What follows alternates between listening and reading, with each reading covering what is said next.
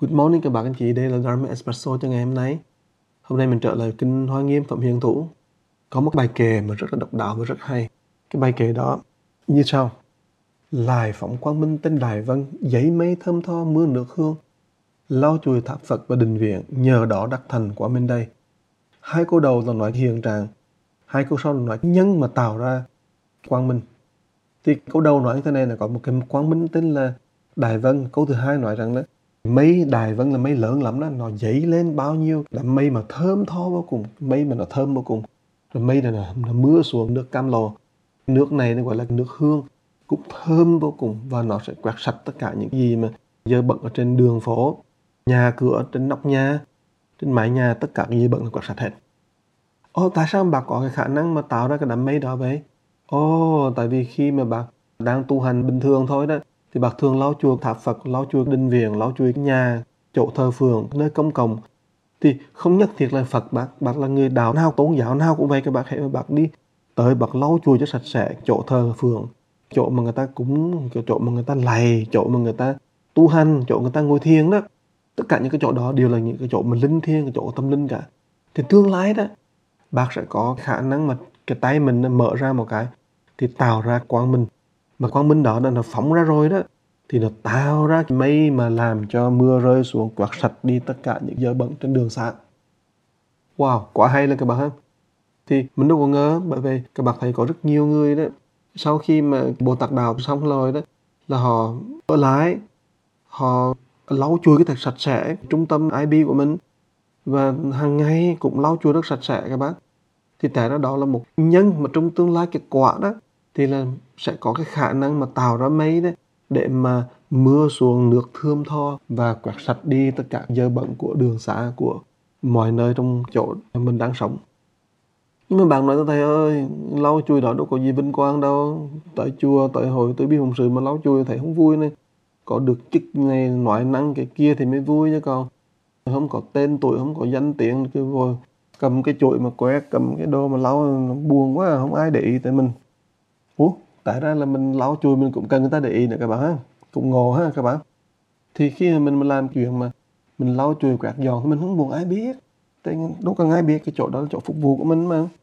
Thì mình tới một chỗ công cộng nào, một hội đoàn nào đó mình muốn làm á, là mình làm một cách là vô danh vô tưởng mới được, vô cầu mới được, chứ còn không thì là đâu còn cái ý nghĩa gì của chuyện là tâm linh nữa các bác.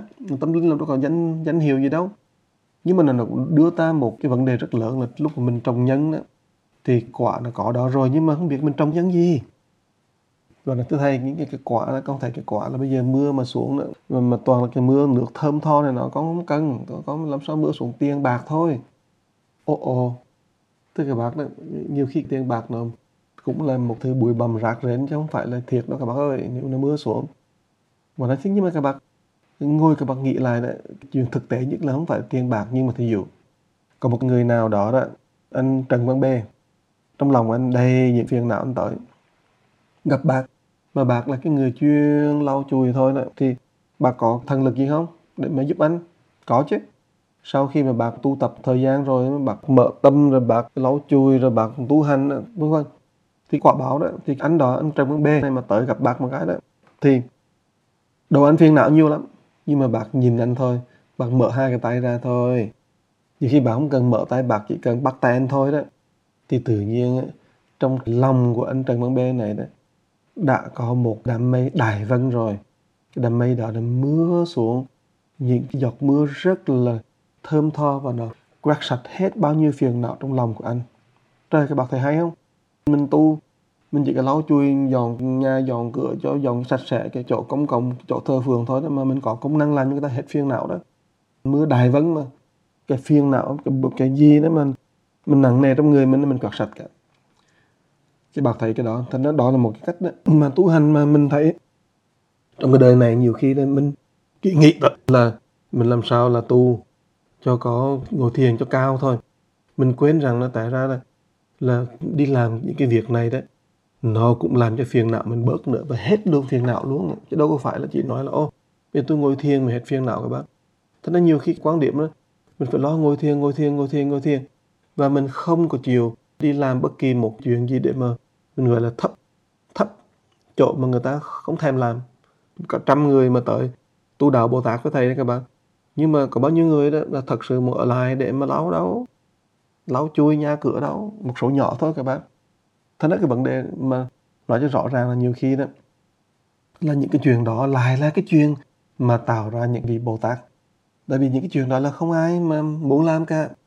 Nhưng mà khi các bạn làm đó, bạn phải nhớ là nhân cho rõ ràng.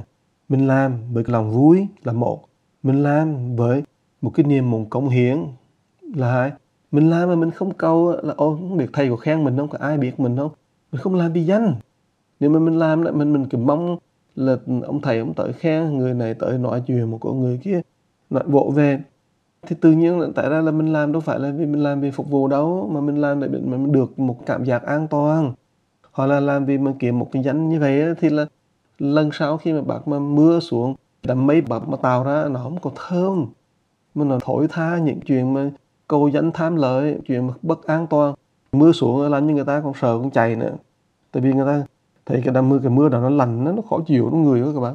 Cho nên là nhiều khi đó mình làm những chuyện đó phục vụ rồi ấy, thì mình quên danh, quên hình, quên tướng, quên hết mới được. Chứ còn không là cái gì cũng ôm một trong đầu, mình làm một cái chuyện nhưng mà cứ làm mong là làm sao nó ai cũng biết mình cả. Thì rõ ràng là cái đó là mưa thổi tha chứ không phải là mưa thơm tho đâu các bạn.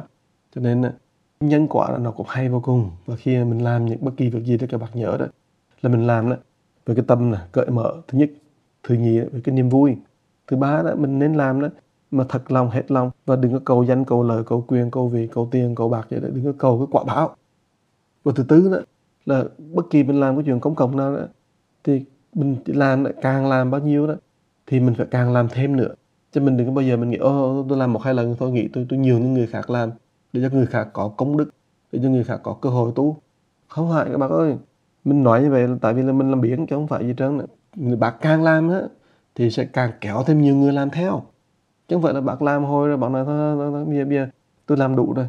Làm chuyện công cộng, chuyện phước đức mà làm sao có đủ được các bác.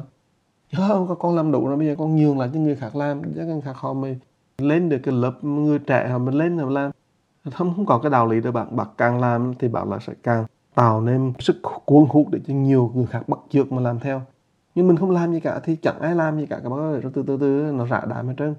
Cho nên những tư tưởng đó tại sao đó mà nó mạnh quá cho nên cái công việc mà lau chùi này nọ từ từ đó, cái tay mình không còn cái hào quang để phóng ra nữa. Đến cái quả báo đó, tại ra cái quả báo mà lau chùi tháp Phật, lau chùi chỗ thờ phượng đó, cái quả báo này chưa tới, nhưng mà quả báo là tranh giành, khó chịu, giận dữ, giết chóc, là đố kỵ nhau thì đã tới trước rồi. Bởi thế cho nên một cái chuyện nhỏ thôi là mình đi lau chùi nhỏ nhỏ như vậy thôi, nhưng mà trong đó nó bao hàm cả một tâm thái tu hành đó, vĩ đại vô cùng.